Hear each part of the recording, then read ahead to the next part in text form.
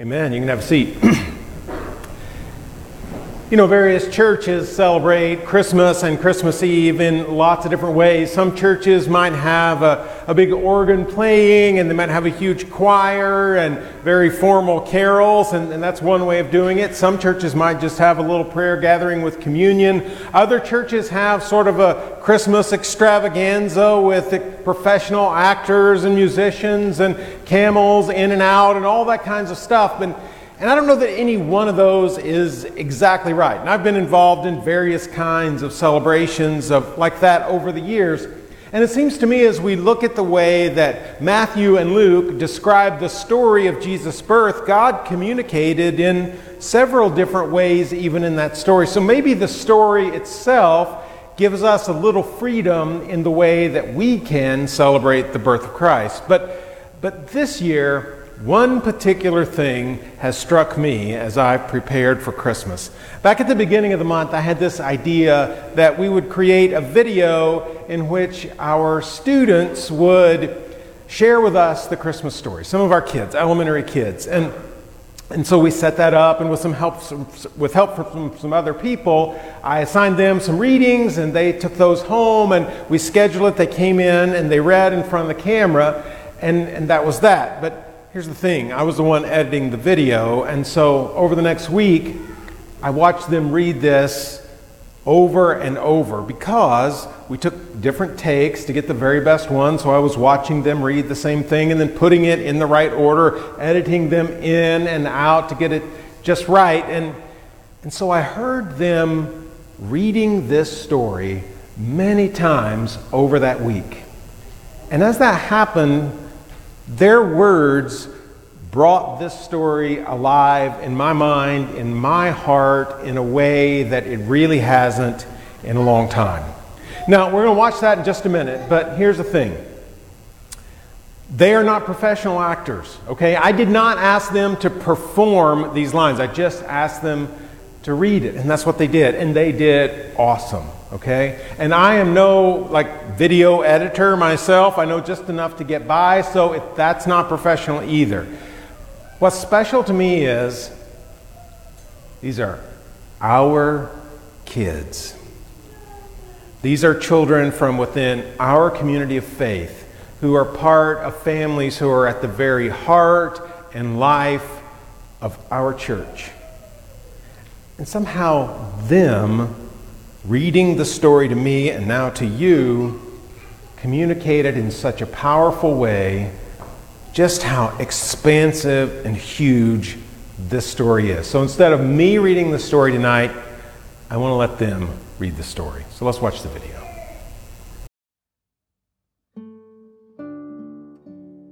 In those days, Caesar Augustus issued a decree that a census should be taken of the entire Roman world. And everyone went to their own town to register. So Joseph also went up from the town of Nazareth in Galilee to Judea, to Bethlehem, the town of David, because he belonged to the house and the line of David. He went there to register with Mary, who was pledged to be married to him and was expecting a child.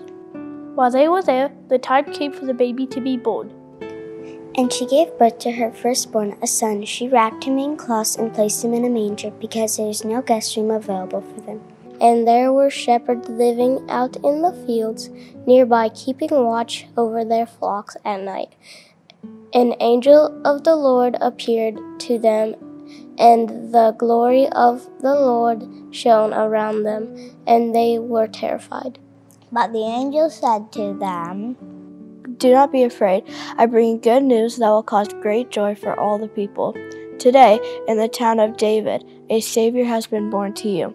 He is the Messiah, the Lord. This will be a sign to you. You will find a baby wrapped in cloths and lying in a manger." Suddenly, a great company of the heavenly host appeared with the angel, praising God and saying, "Glory to God in the highest heaven, and on earth peace to those in whose favor rests." When the angels had left them and gone into heaven, the shepherds said to one another, "Let's go to Bethlehem and see this thing that has happened, which the Lord has told us about." So they hurried off and found Mary and Joseph and the baby who was lying in the manger. When they had seen him, they spread the word concerning what had been told them about this child, and all who heard it were amazed at what the shepherds said to them. But Mary treasured up all these things and pondered them in her heart. The shepherds returned, glorifying and praising God for all the things they had heard and seen, which were just as they had been told.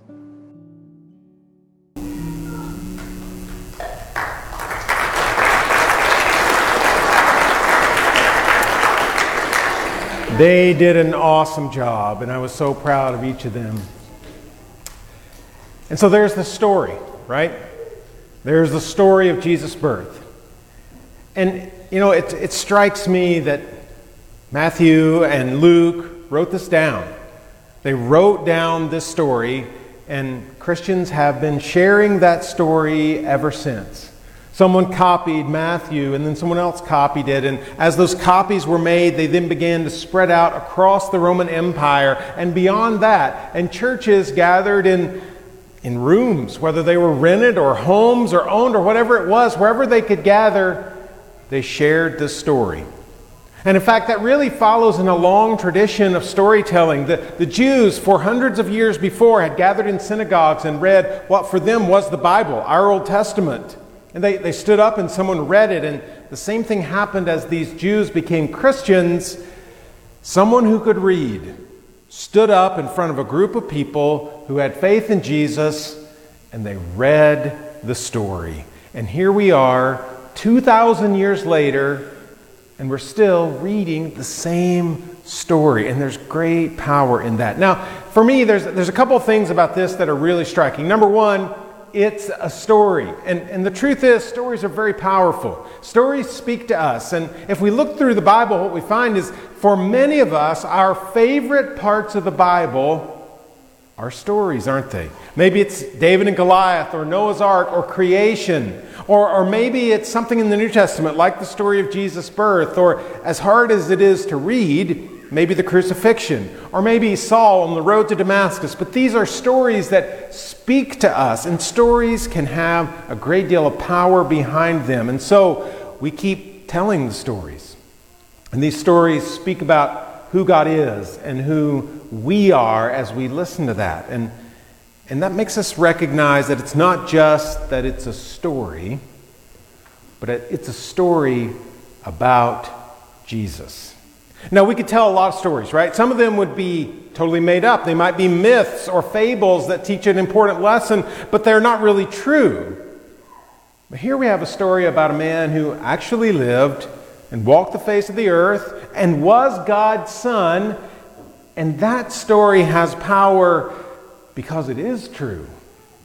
And that story teaches us who God is. It teaches us that God is present and active, and that He was so loving that He wanted to come in and be among us. And so He took on human flesh and lived with us and showed us what life was to be like. And then He died on the cross for our sins. But along with that, the stories also teach us who we are. Because in the Bible, we find all kinds of stories. We find stories of people who, because of their faith, had incredible courage to do things that were nearly unthinkable. Things that we marvel that they were willing to do because of their faith in God. And we find stories of people, faithful people, who really messed up. Stories of sin and even punishment. But also we find stories that tell us what it means to be forgiven. What it means to repent of our sins. All these stories about Jesus point us in that direction. Now, the thing is, we can make this about a lot of things. We can make our Christianity about lots of different things. We could make it sort of a theological proposition, creeds that we could repeat. We could make it a philosophical system, a way of understanding life. Or we could make it maybe a moral code. We could make it sort of Christian self-help. I can be a better person, live a better life if I just sort of do these things and show up at church once in a while. Or we could make it about if I press the right buttons and do the right things, then I get from God what I want. It's about me getting what I want from God. We could make it about all those things.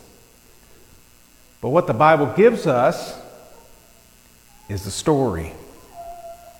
And the story is powerful. What the Bible gives us is this story about Jesus. And the story has power. There is power in this story. Now, the power is in the story, but the power is in the story because it's the story of Jesus, right? It's the story of what he did, what he was willing to do for us. One of the great New Testament scholars said if we're going to call ourselves Christians and we're going to call this whole thing Christianity, then sometime we need to talk about Jesus because he's the Christ. And so this all reminds us that we have some responsibility. What did the shepherds do? When they get this incredible message from the angel and then an army of angels, they go off and they're told, hey, you're going to find the baby in a manger. That doesn't make sense. Wrapped in strips of cloth, which is what they did. That did make sense. And so they go off looking for a baby in a manger, and sure enough, they found one, and they told the parents all about this. And they were amazed too. But what did the shepherds do next? They could not hold this story in. They had to tell people. And here's the thing. The shepherds didn't understand everything there was to know about Jesus. He's still a baby. He's not performed the first miracle. He's not uttered the first parable. He's certainly not approached the cross. He's not been in the grave, and he's not raised from the dead. But you know what they did? They told the story that they knew. And that's really all they were asked to do. Now, we believe that there is power in the story. That this story has power. But we believe this story is so powerful that it changes lives. That it affects the people who believe it. When we hear the story of Jesus and we hear just what he's done and the life he lived, the character he had, and the kind of God he was as well, we believe that when people follow that story and put their faith in that story, it changes who they are. And not just sort of makes them like a better version of whatever was before, self-help, or makes them get a better life, get what I want from God. But at their core, they are transformed into the people that God wants them to be. The power is in the story because it's the story of Jesus. And so we have this responsibility to tell the story because we believe that the stories we tell change lives. They change how we think about ourselves. Last spring, I helped out with chess club at Vision Way Christian School here on our campus, if you don't know about that. And I'm not a great chess player, so don't ask me anything. I can teach them the rules, enjoy playing. We had a good time, but I'm no master at that. But one day after it was all done, we met several weeks. One week we were finished up, and we took the kids back to where they were picked up by their parents. And there was 2 boys left, junior high, and they were about to leave. Mom and Dad were there, and so they were getting ready to walk out. And I said, "Have a good week, scholars." And one of them sort of like did a double take. He was like, "We're scholars?" And I said, "Well, sure you are, because I think anybody who's in chess club is a scholar, right?" So I said, "Sure you are." And he thought for a second, and he did a fist pump, and he said, "Yes, the stories that we tell change our lives. They change how we think about each other, and they change how we think about ourselves. And in an infinitely more powerful way, when we tell the story of Jesus, it changes lives." Many of us are going to gather with family, maybe tonight, maybe tomorrow, or sometime over the next week during the holidays, and we're going to tell stories. What are those stories going to do? How are they going to transform lives? What stories are you going to tell to your children or grandchildren, maybe your parents or siblings, your friends, whatever gathering it is, what story will you tell? Because this story has power behind it, and it changes lives. Now, we believe that the story of Jesus is so powerful that as a church, we do something every week to sort of reenact and retell the story. We call it communion, shows up in Scripture, and it's really very simple. We take bread, which is designed to represent Jesus' body. That's what he said, this is my body. And then we take a cup of juice, and he said, this is my blood. And the whole idea is Jesus is saying, listen, when I go to the cross, I'm going to give my body, and I'm going to shed blood. And I want you, if you're following me, to gather together, and we believe the early church did this every week. I want you to gather together, and I want you to take the bread and drink the cup and just remember. And so we do that every week to retell and reenact that story. And tonight we want to share in communion as well. And let me say first of all that whether you're here for the very first time or you go to another church, you're a member of another church, if you are a believer in Jesus Christ, in this place, we invite and encourage you to take communion with us. So we want you to do that, okay? So we're going to take communion. We're going to do it in a little bit different way tonight, okay? So here's the directions. We're going to have you come forward in just a few minutes, and we're going to have elders and their wives. Each elder only has one wife, okay? But that's the way it works. And so we'll have one elder and his wife, one elder and his wife, and then one elder and his wife in the back. And what I want you to do is, so these three middle aisles, just come forward, and then you go out around the side. So we'll start front to back and just come down. You'll take communion, but they'll also have a box of candles. Take a candle as well. If you've got somebody in your group that maybe can't get up here, that's okay. Just take it back to them, all right? So they're going to come forward. Let me ask those elders and their specific wives to come forward. And they're going to hold the basket with communion and the box with the candle. And then we will pray, and I'll have you come forward. Let's pray together.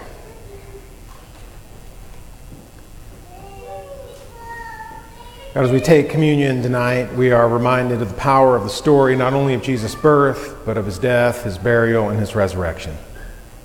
It all fits together. It's all one story. In fact, it's the central story of human history. And so, God, as we take the bread, we'll remember Jesus' body. As we take the cup, we'll remember his blood. And we thank you for both. In Jesus' name, amen.